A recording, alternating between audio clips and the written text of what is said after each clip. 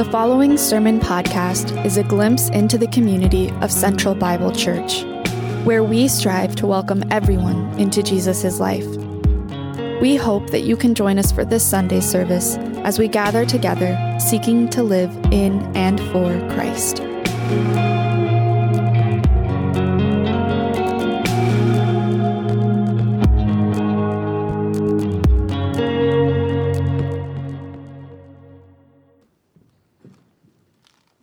We're going to continue in our worship with the reading of the Word.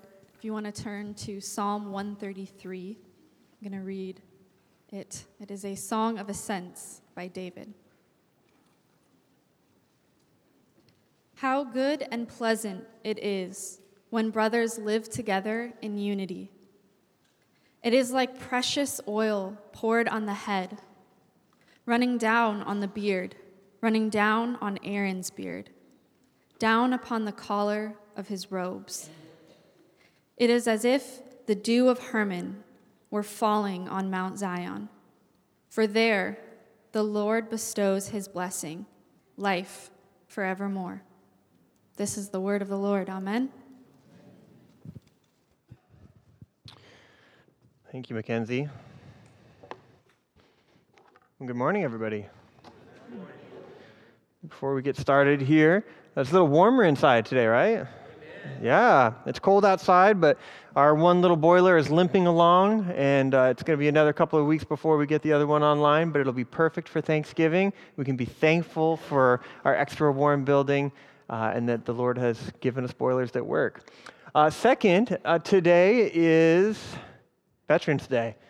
My dad was in the military. Both my grandparents were in the military, and I would be, I think I like to acknowledge it, and I like to be thankful for what the men and women in our congregation and our country have done, so that we can all live with freedom, and that we have the ability to come to even worship and praise our Lord with such security. So, if you don't mind, if you were in the military, and if you are a veteran, I would ask you to stand up.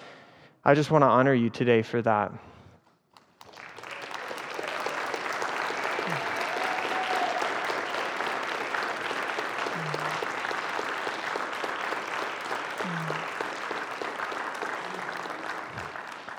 Thank you for your service, and thank you for being here.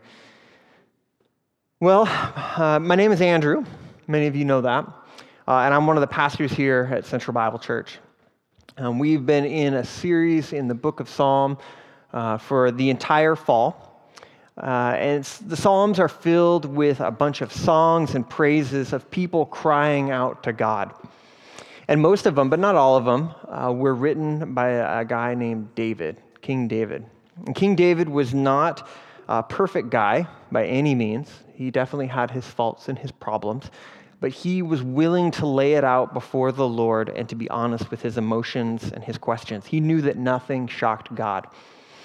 And so we learn from his example, every single one of us. As we read through the Psalms, we learn from his example and the other authors like him.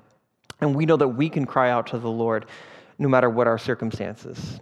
And we know that the Bible is written for all people and in all circumstances. And our passage in Psalms today is Psalms 133, which we have already written. We heard it read a minute ago, and if you haven't already gone there, open up your Bibles. You might have a Bible with you. If you didn't bring one, that's fine too. There's usually a Bible in the pew in front of you. Go ahead and grab that and open up to Psalm 133. If you haven't noticed, this week the psalm it's a shorty. It's a little guy. And the book of Psalms is the longest book of the Bible. And it has the longest chapter in the Bible, Psalm 119. And I managed to pick a chapter with 3 verses. I call that overachieving right there. But I think this Psalm 133 has a lot of really great truth in it. And I think all of us, as we unpack this and as we ask the Lord what he could be teaching us, I think we can all come away with this with some really valuable insights and thoughts. And as a church, we can do the same as well. So let's pray as we get going. Lord, you are good, and you are good for so many reasons. You're good because you love us. You're always there for us. You've created so many wonderful things. You've allowed us and you've given us this church that we can come and worship you together. Help us to never forget that. Help us never to forget that we are part of a community that is so much bigger than us or even our church. But you've created a church that goes out from these walls, out through this city, to our country and to our world, where we are loving you and worshiping you together, hopefully in brotherly and sisterly unity. Be with us today. Give us insights, give us knowledge that can not just affect our heads, but that can affect our hearts, and that they'll change how we live our life and how we worship you. Amen. So we see, most likely, that King David is the author of Psalm 133. And it's possible in your Bible, it'll say right at the top, Psalm 133, a song of ascent. And this song was written for people, as the people of Israel, as they were going up into Jerusalem to worship at the temple. It was written as a celebration where the tribes gathered together in unity to worship Yahweh. And some commentators believe that this psalm was actually written specifically for the coronation for King David when he was crowned king. So as we read these verses, we need to imagine what it would look like for all of the tribes of Israel. So all the different tribes of Israel coming from different parts of the land, coming together in one spot. And we need to read that as lots of different people with different geographical places, different family values in some cases, different ways of living, coming together for one common purpose, the one thing that they held in unity and held in common despite their differences. And that was to worship Yahweh. So we start in here, it says, how good and pleasant it is when God's people live together in unity. In the Hebrew, the first word is behold. We don't see that. Some of your Bibles might have that. The NIV doesn't have that. But the first word is behold. And I love that. I love that idea. I can just imagine King David standing before the hundreds of thousands of people that are there at his coronation. And he just, he starts his speech, behold, to all the people that are there. And it's a call to action. It's compelling. It's saying, listen, what I have to share with you is important. Behold, pay attention, soak it in. And I think that's the thing with this is that there's a blessing of the Lord when his people are all gathered together. We are behold, he calls them, behold, come, be part of this blessing. And then also in the NIV, you see the word, it says how, and that's a quantitative word, meaning David is asking for others to consider the measure of how good it is. He's trying to make a point here, asking you to consider how good and pleasant it is. He doesn't leave you hanging on his thoughts on the matter. David goes on to give a couple of beautiful images of abundance. Like it's a practical how. And this is what and these are the two images. The two words that he uses are good and pleasant. I'll get to the other thing in one second. Good and pleasant. And David here is just so filled with happiness as he's talking to his people. He's so filled with happiness and joy that I almost feel like his excitement is trying to come across as he's speaking to his people. He's naming what everybody is feeling. And when you dwell in unity, when we all dwell in unity, we should have that abundance of excitement, that abundance of joy. And last week, I think we as a church had a good example of that. Last week, we all came together.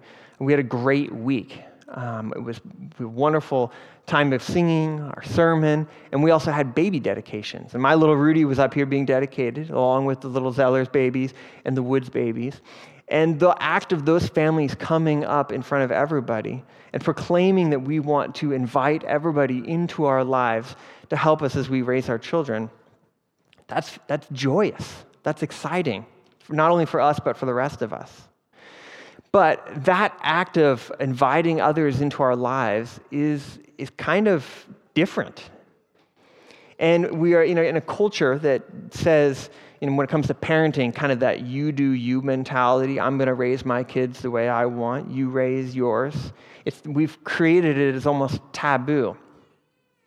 We don't really get to ask as many questions about people and their parenting. Are you a free-range parent or are you a helicopter parent? We don't really ask those. We may make those judgments in our mind, or we may say, man, those kids are out of control, or, oh, those parents have too much control over their kids. But our culture doesn't really give us the opportunity to speak into, in this case specifically, how we parent our kids. But not here. Not in what we saw last week. Last week we saw an example of families getting before a community that loves them and saying, we can't do this on our own. We need help. We need help raising kids in a culture that is difficult, that is challenging, where our children have so many opportunities to go astray from God's love. And that's radical. That display is radical. It's an example of dwelling together in God's unity, and we all need this, and we all love this in our core. We feel a certain amount of happiness and joy, and this is what David is talking about in this passage. We need each other, and we acknowledge it, and we commit ourselves to each other and celebrate. Last week with a meal, right? We finished it off with a meal. Not only did we celebrate, and as we worshiped, we celebrate with our kids, but then we celebrate with an amazing meatloaf where we go home with full bellies and happy hearts. We need to celebrate more as a church. We need to lean into that more, the idea of celebration and being together. And sometimes I think we gloss over that and we skip over the idea of just being together in unity. It's almost like, not that big of a deal. But we need to lean into that and give it a spotlight and highlight the fact when we are together and we are leaning into each other and blessing one another with our words and actions, that's a special thing. And so it goes on, here's the passage, Psalm 133. It is like precious oil poured on the head, running down on the beard, running down on Aaron's beard, down on the collar of his robe. It is as if the dew of Hermon were falling on Mount Zion. I love these two images. They are unusual, at least the first one, but it shows that unity comes in abundance. It comes in abundance. And in the first image, we see the high priest and being anointed with oil. And in this case, it's Aaron, speaking specifically to Aaron, but all of the high priests were to be anointed with oil before they were allowed to serve the people and before the Lord. And it was a symbol of God's power pouring out on their heads and transferring that power to them, making them a vessel of God to lead the people in his ways. And in most cases, we think that it was just a little bit of oil mixed with some spices, not a lot, and then just simply poured over the head. It wasn't a vast quantity. It was like a big jug of olive oil. They just kind of poured on him. And so in this picture, we see that David paints it here. Whoever's pouring it out isn't just measuring, a little quarter cup for this person, or, a half cup for this person. It's an overflowing. It's saying, I'm going to pour all of it out. And so it goes down, like oil just pouring down the edges of the hair. I imagine it's the hair and the big bushy beard. We see a lot of those in Portland, right? The big bushy beard. So down the face and down the beard. And it's kind of a weird image as it flows down the beard and then onto the robes and then ultimately down onto the floor. It's not your typical anointing. It's a total outpouring onto the priest. And it doesn't stop until it reaches the floor.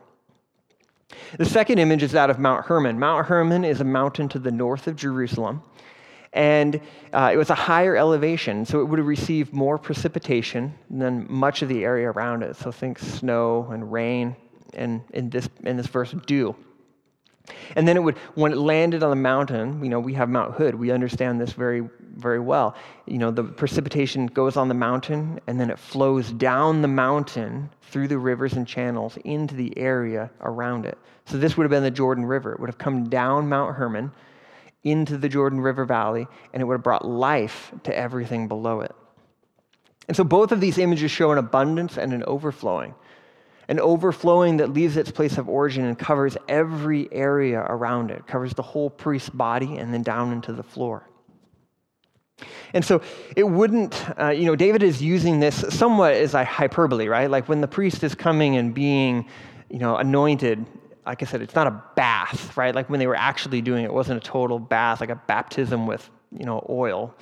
But he's using this to show that in this case, it's an abundance. God is abundantly blessing his people. And so God's blessing flows down and doesn't stop. And we know that that blessing comes from the holy love of the Trinity. And it doesn't just stop there. It flows out from the Trinity and down and blesses all of those who wish to be covered. The love of God, the Son and the Spirit together, pouring out that love on all of us. Those who wish to be covered by his love are those who are humble enough to place themselves under the blessing of the Trinity so that they can receive that outflowing. We aren't going to get a taste of the blessing as humans, as people, as a community, if we are trying to constantly put ourselves above God and his will. We have to purposely put ourselves underneath it and get the outflowing of God's blessing. And that looks like we need to acknowledge one another, and we need to be a community of believers. And God talks about this in Ephesians 4 through Paul. Make every effort to keep the unity of the Spirit through the bond of peace.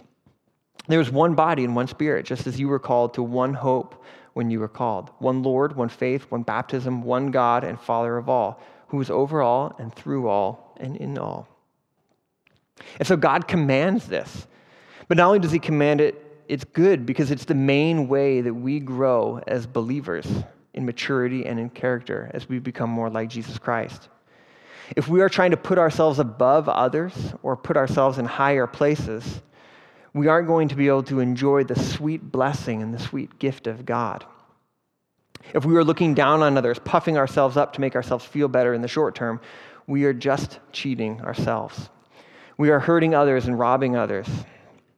And God is offering so much to us, Central Bible, if we position ourselves under his authority. He wants to pour out his blessing on us. And we can experience a glimpse of it here on earth and in church because Jesus has come and brought his kingdom down to us. And in one day, I really believe that one day we'll experience that full blessing. We're getting a glimpse of it now, but one day we're going to get a full understanding of that blessing. And so the unity in Psalms 133 isn't just any type of blessing. It's a unity of God's people. Us. We are God's people. It's a Christ-centered unity. And Christ is portrayed in the Bible as the highest priest, and we will only receive the blessing through him if we live in him or with him. We have to be in him and in his life. I love that idea of we're inviting others into Jesus' life. We're not inviting him into our life. He's inviting us into his life, and that changes how we live. We follow his teachings and allow his sacrificial love to penetrate into our proud and self-serving hearts. Because of the sickness in our hearts and the hearts of all humankind, unity without Christ is only a petri dish for breeding sin. Let's say that again. Because of the sickness in our hearts and in the hearts of all humankind, unity without Christ is only a petri dish for breeding sin. We see so many stark examples of this in our culture, both past and present. And I don't think we have to look any further than currently what's going on in our climate. A polarization is being created between the right and the left based on a unity of deception and corruption. It's the irony of ironies. People are banding together right now to tear us apart. A false unity has existed since the fall of mankind into sin and deception. So this isn't anything new. We've seen this for a long, long time. People have unified together to push their will and their agendas because our sinful heart has a me-first attitude and not a God-first attitude. Whether it's a group unified because of racism, like Nazi Germany, or greed, like Wall Street, false unity always leads, ultimately, to death and destruction. And even good reasons for unity are ultimately built on hollow foundations. Sometimes I think we justify stuff by, it's a good thing. A unity built on something besides Christ is always self-serving when you get down to it. Because unless something is built on the love of God and the truth of Christ, eventually it will flame out and disintegrate as the unifying factors get called into question and people's inner motives take over. People are searching, though. We all know that. People are searching. People want answers. People want to know what's going on. Some of you may have heard of a church in London. I love this. Let me tell you. So it's a church in London that is formed. It's called the Sunday Assembly. Has anybody heard of this, the Sunday Assembly? It's a church like none other. So it's an atheist church. It's a group of people who have said, we love the idea of church, but we don't actually want to serve God. We just want to get together as a church. And so they call it the Sunday Assembly. And so they do all of the things. It's basically a nonprofit club where they come and they do good things and they're with one another. So they sing pop songs, they give TED Talks, and contribute financially to the group, and they also actually have community groups throughout the week. And so I think it's really interesting, and actually they're hiring, so if they need a new director, so if you're interested in moving to London, you can submit your application. And I think many of us in this room could easily laugh at the idea, I first did, and pass judgment, but sometimes I wonder how many Christian churches are much different than this. They sing songs, they listen to interesting talks, they give, and they're part of small groups. But then they go home happy with their dose of community and warm, fuzzy feelings they get from hanging out and listening to great music with friends. And we can't let church become absent of the radically life-changing realities of what it means to surrender our lives to Christ, else we become that, a nonprofit social club. So we can serve, yes. We give, yes. We sing songs, yes. We eat food, yes. But we do it not only because it has earthly benefit. All of those things have earthly benefit. But we do it because Jesus modeled it for us throughout his Gospels and throughout his time on the earth. And when the world's version of community and unity looks better or feels better because it doesn't require as much from us, it doesn't require us to talk to people that are different from us, it doesn't require, it's not asking you to sacrifice, it's not asking you to go out of your way. When the world tells you that you can just get your fix from community online, or that you can raise your kids however you want in a you do you scenario, are we going to push back against that? Are you going to push back against that? And say that there's something different. And that's living in the brotherly unity of God's love. In our churches and in our homes, we can only find true Christian unity if God's blessing and anointing is at the origin of our unity. If we come together as a church to meet and we don't put Christ at the center, then hear me, we've already failed. We will never be able to show people the life of Christ if we don't show the unity of God to the world around us. We must ask the question, how is what we do here on Sundays any different than what the world around us does, or our community groups? How is that different than what our culture is doing? Are we gossiping and complaining? Are we avoiding someone because they're difficult to talk to or draining? Are we seeking out the person who will advance our social standing instead of finding the person who goes unnoticed? Are we serving for self-recognition, or are we doing it because we want to contribute to the kingdom of God? Are we selfish with our resources? Meaning, do we abundantly give of our time and our energy and our money to those who are in our community? Are we reluctant to invite people into our homes? If our unity isn't built on the love of Christ, every other way eventually will lead to death. It may taste good for a while, but eventually it will lead to death. In our Sunday gatherings, in our community groups, and in our interactions with our neighbors, we can display that Christ-centered unity through the way we practice hospitality. How do we do that? There's a couple things. First, we need to eradicate legalism in our hearts. We need to make Christ the judge, not us. Should we be honest with one another in our community? Absolutely. Okay, I'm going to get to that in a second. Should we seek to live holy and moral lives? Absolutely. But what let's not do is let's not hold other people to a standard that Christ himself didn't hold them to. Christ didn't focus on the outward appearance, he focused on the heart and the inner motivations of people. Second, we must tear down our walls of preference, both in our hearts and in our outward expressions towards one another. And I think this one is tough. I know this one's tough for me, because we all prefer things. We all have preferences, and those aren't necessarily bad things. But our culture has taught us that we are to worship our preferences. We are to worship the things that we like because they're so good for us. But when we do that, we become slaves to our preferences, and then they control us. And if you need an example of this, here we go. Our TVs have hundreds and hundreds of channels. If you don't want a TV, there's lots of options. You can go Amazon Prime, Netflix, Hulu, Roku, Sling, iTunes, Google Play, and YouTube, and that's just the beginning. And all of those have many, many options. We live in a culture where we can have exactly what we want when we want it. So why are we surprised when that comes into our churches, when it comes into the rest of our lives? So there's a great quote from Screwtape Letters, a book written by C.S. Lewis. And I have Colleen put it up on the screen here. If man can't be cured of church going, the next best thing is to send him all over the neighborhood looking for a church that suits him until he becomes a taster or connoisseur of churches. The reasons are obvious. In the first place, the parochial organization should always be attacked because being a unity of place and not of liking, it brings a people of different classes and psychology together in the kind of unity the Lord desires.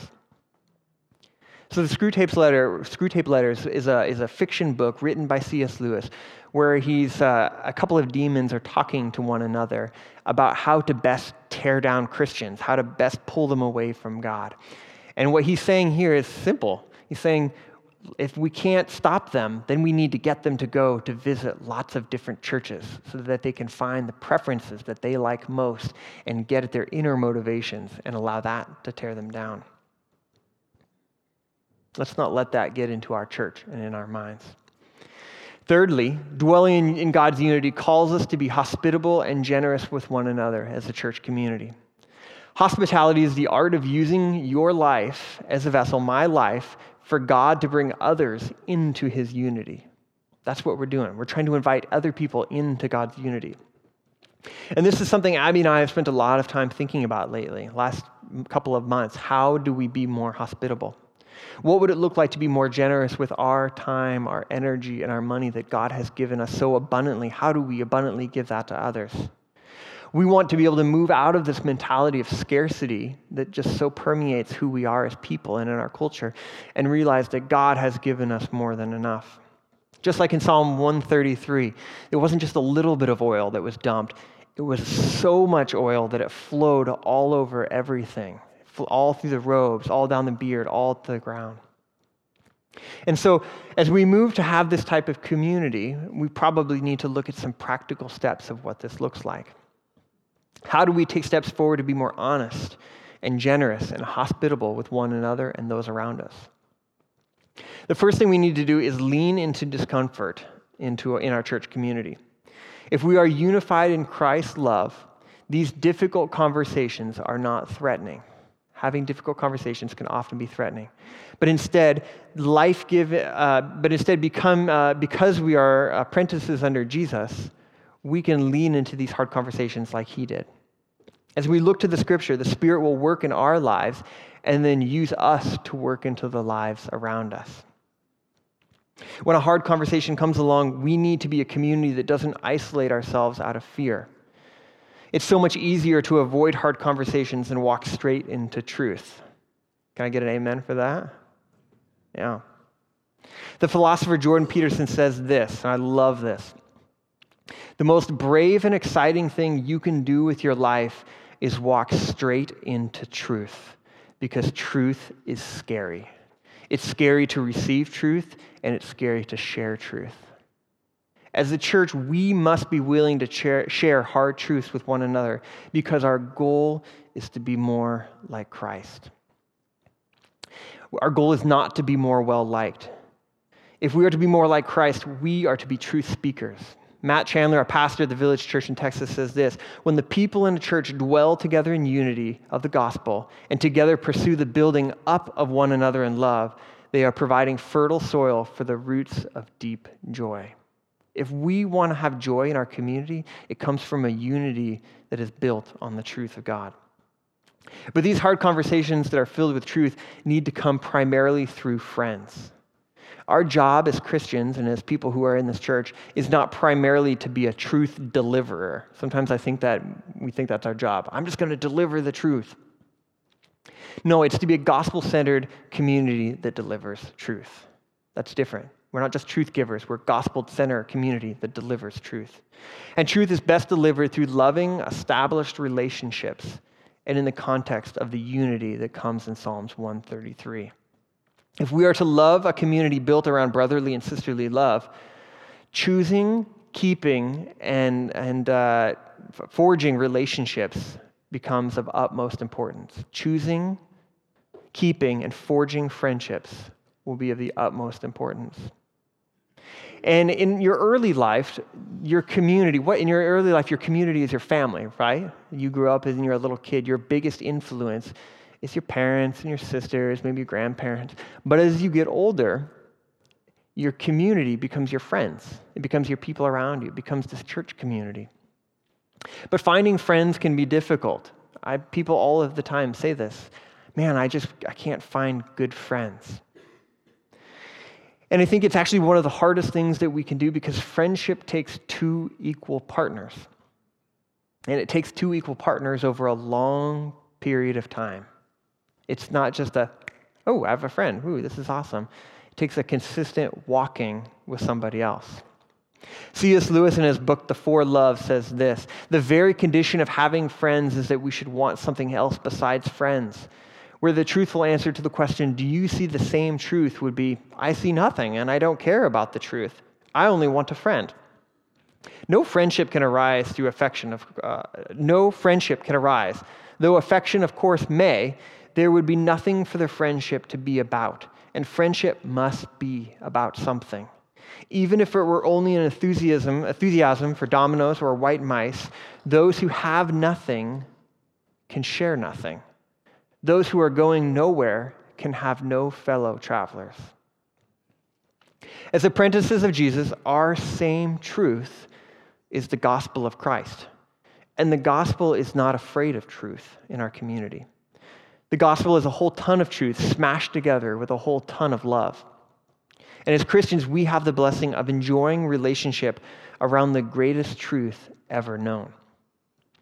So if you're the type of person who is too afraid to tell the truth to a friend, you are not actually a friend, or at least you're not a good friend. Because a friend will never withhold something good from another friend that is beneficial for them, even if it's hard. In a friendship, the ultimate goal is that the other person will be the greatest version of themselves that they can be. If you have a friend who is doing something, thinking something, or saying something that is harmful or is keeping them from being the best version of who God made them, you have an obligation to say something. But this is hard. I know this firsthand. I'm not good at this. I'm not good at this at all, and I know a lot of people in here can probably relate. I think the ironic thing, though, is I love people to speak honestly to me. I love it when people can point things out in my life and tell me areas that I'm slipping up in. And so this week I've been thinking about what does that say about me, that I have a hard time telling truth to others, but I like hearing it myself. And this is what I think. So sometimes I'll say, I love that person too much to tell them the truth. They would be too hurt if I spoke honestly with them. You know what I'm actually saying there? I love myself too much to make myself go through that hard thing. Proverbs 21:6 says, wounds from a friend can be trusted, but an enemy multiplies kisses. Later, Proverbs 27:17 says, as iron sharpens iron, so one man or woman sharpens another. What better place to get honest, humble feedback than in this community from somebody who loves you, who cares for you, and has been walking with you? Abby and I have a saying that we use in our marriage when we're having a hard conversation. If it's getting tense and we feel like the other person is attacking the other person, we pause and we say this: remember, we're on the same team, meaning we're fighting the same battle. We're trying to overcome the same thing. I'm not trying to put you down or make you feel bad or make you look like, feel like you're 2 inches tall. I just want you to be the best son or daughter that Christ wants you to be. I think we have an epidemic in our society, and it's an epidemic of loneliness and a lack of friendships. And I think it's partly because of what I've been talking about. Because of our highly mobile, highly online culture, we no longer have the opportunity for choosing, keeping, and forging friendships.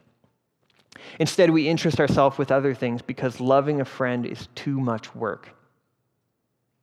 And we've convinced ourselves that it won't end well anyways, right? My friends are just going to leave me, or my friends are going to let me down, or this, or that, or whatnot. Another good C.S. Lewis quote, guys, I got a lot of them today because it's just so good. Colleen, you can put this one up. To love at all is to be vulnerable. Love anything and your heart will be wrung and possibly broken. If you want to make sure of keeping it intact, you must give it to no one, not even an animal. Wrap it up carefully, round with hobbies and little luxuries. Avoid all entanglements. Lock it up safe in the casket or coffin of your selfishness. But in that casket, safe, dark, motionless, airless, it will change. It will not be broken. It will become unbreakable, impenetrable, irredeemable. To love is to be vulnerable. Tim Keller, a pastor theologian at Redeemer Presbyterian Church in New York, talks about Jesus as the ultimate friend. Isn't that what Christ did? He was our ultimate friend. Wasn't he vulnerable for us? He exhibits the ultimate brotherly unity as he poured out on all of us. Jesus will always let you in and never let you down. And normally in a friendship, when one friend abandons the other friend, what happens? The other friend abandons as well. They both pull away from the relationship. But not with Jesus. When Jesus had his friends abandon him, he said, actually, I'm going to die for you. I'm not going to abandon you. I'm going to die for you. Jesus is the ultimate friend because he loves at all times. He is always there in adversity. When faced with the situation of having to tell the truth, he says, you are a sinner in need of a Savior. And not only will I be honest with you, I'll carry that burden for you. Going further, he's the ultimate friend because instead of just inflicting the wounds of her friend, of Proverbs, he then turns around and takes those wounds for you. And when Jesus was in the garden, his friends were falling asleep. They were getting ready to abandon him, and God the Father comes to Jesus and says, you either need to experience hell or you need to abandon your friends. And he says, I'll die and I'll experience hell. What kind of a friend is that? If we know that Jesus is the ultimate friend to us, then we can confidently be truthful to our friends and to those around us, not fearing rejection. Our church can be that to one another. Our community groups can be that to one another. We can confidently share hard truths with one another out of love, not because it's easy, but because Christ has already taken the rejection upon himself that we fear. Additionally, Christ-centered brotherly love, unity flows to all. It's not just truthful, it's different, it's radical, and kind of weird. It's super weird. It's not just kind of weird, it's super weird. It says our unity is built on the bedrock of Jesus being our Savior, and as a result, I won't just care about you, I'll get along with you. I can be surrounded by people who are way different than me, different ages, different political beliefs, different hobbies, different ethnicities, different ways of looking at the world, different ways of parenting. Because when community is built on the truth of the gospel will change how and why we engage with our community. Not only that, it goes one step further. Not only can we engage with people who are different than us because of the gospel, we realize that those differences are actually good and chosen for us. And so this one last C.S. Lewis quote, this is just so good to end on here. In friendship, we think we have chosen our peers, or in church, we think we have chosen our congregants. In reality, a few years' difference in the dates of our births, a few more miles between certain houses, the choice of one university instead of another, the accident of a topic being raised or not at a first meeting, any of these chances might have kept us apart. But for a Christian, there are, strictly speaking, no chances. A secret master of ceremonies has been at work. Christ, who said to the disciples, "Ye have not chosen me, but I have chosen you," can truly say to every group of Christian friends, our church, "Ye have not chosen one another, but I have chosen you for one another." The friendship is not a reward for our discriminating in good taste in finding one another. It is an instrument by which God reveals to each of us the beauties of others. This is the type of brotherly unity that as a church we need to be striving for. A unity that says, yes, commonalities and mutual interests are important. I'm not saying we can't get together and do fun things that we enjoy doing. But what's most important is the amazing truth of the gospel that brings us all together. The gospel says that it's not what we have done for others, but what God has done for us. And then we come full circle in Psalm 133. Look at the last line. For there the Lord bestows his blessing, even life forevermore. The type of community that keeps the gospel at its center is the community that has a profound unity unlike anything else. And from that comes the blessings that will be seen nowhere else. Blessing that God pours out on us not just now, but into eternity as we continue to live in unity with one another. I asked Maura to share a testimony with us today about a way that she has experienced unity in brotherly unity and sisterly unity in her life. And so if you want to come up, Maura. Maura is in one of our CB communities, and she was over spending some time with my wife this week and just telling Abby about her CB community and how it has changed her life. So I'm going to have her. Blame Abby for me. You can blame Abby Perfect, for being not up you. here. Yep. Okay. So hi, for those of you who don't know me, my name's Maura, and I was asked to share about the community group that I host in my home in light of Psalm 133 this morning. And I just wrote it down, so I'll be reading it to you. I was approached about starting a community group last September as I had just purchased a house, and through a series of odd and unfortunate events, the group looked nothing like I had originally imagined. Let me tell you what it's not. It's not perfect, it's not pretty, and it's not easy. But it is good, it is pleasant, and it is precious. So I've chosen 3 words to help explain how I've grown to appreciate the 14 humans who come mess up my house on Monday nights with food, chocolate, and Legos. So first is diversity. They say that no 2 people are alike, but that couldn't be truer for our group. Other than that, 2 of our men are currently suffering from sciatica. So you probably see them standing in the back throughout the entire service. But all joking aside, this describes our group.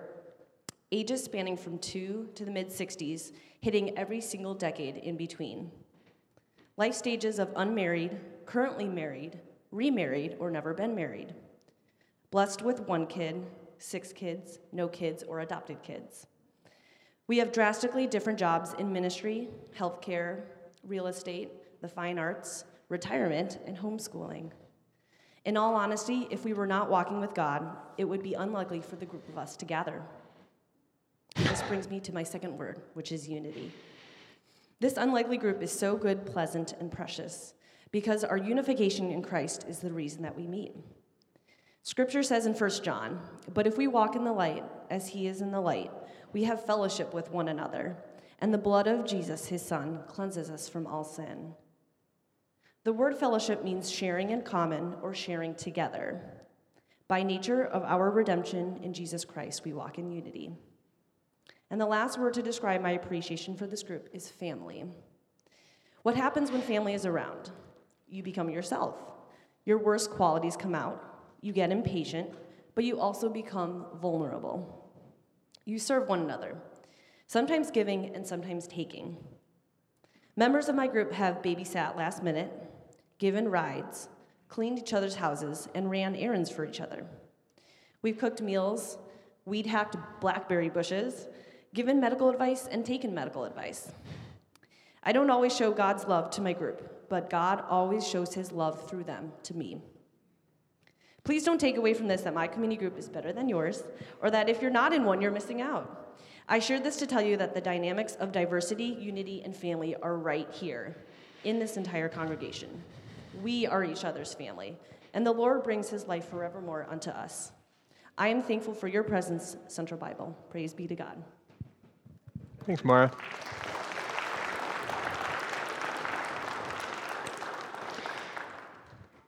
So I love that testimony because it's honest and that it's not always perfect and it's a challenge. And I would be lying to you if I didn't share those same feelings. It's not easy to have that type of community. It's not easy to be honest with one another. It's not easy to keep Christ at the center.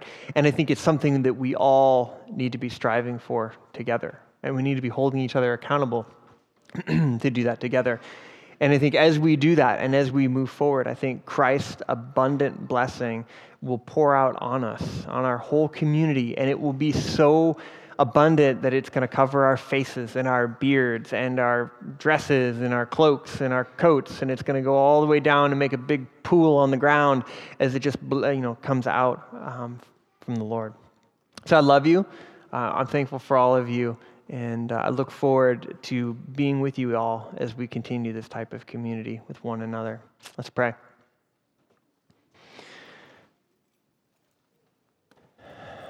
Lord,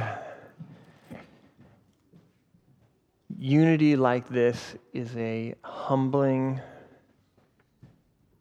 and overwhelming endeavor. So many of us, probably all of us in here, feel inadequate to be part of that community, to be that type of community with one another. And that's where we beg you to come and to be in our lives, that you would give us the strength, that you would give us the security of your gospel, to know that we don't need to fear rejection because you have taken that upon yourself.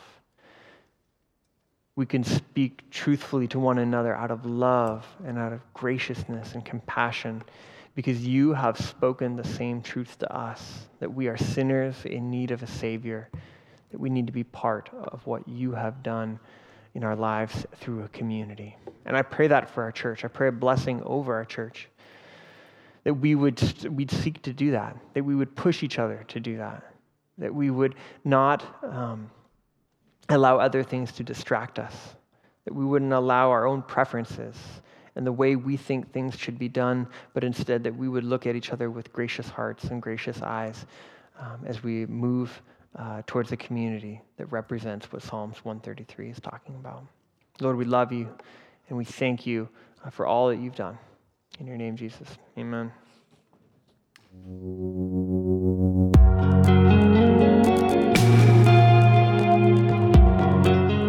We desire to be formed by the Word of God in community.